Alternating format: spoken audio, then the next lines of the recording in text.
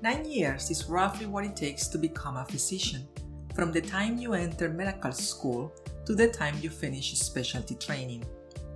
So what does such a journey look like? To answer that question, these authors devoted 9 years to doing the research, and they found instances of stability and change throughout. For people like Michael, it was like a series of stepping stones when you know what you want and don't deviate from it, like wanting to be a surgeon and doing everything to become one. For others, it was a rockier path that shattered their ideas of becoming a certain kind of doctor and forcing a rerouting, like Christine, who switched from surgery to pediatrics, proved unnerving.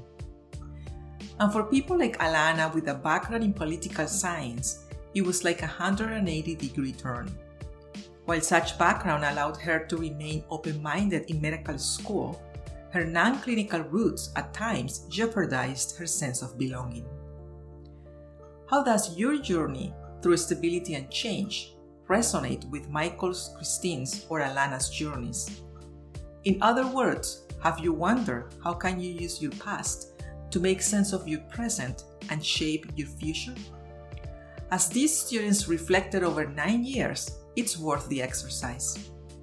Published in Academic Medicine, short title, Stability and Change.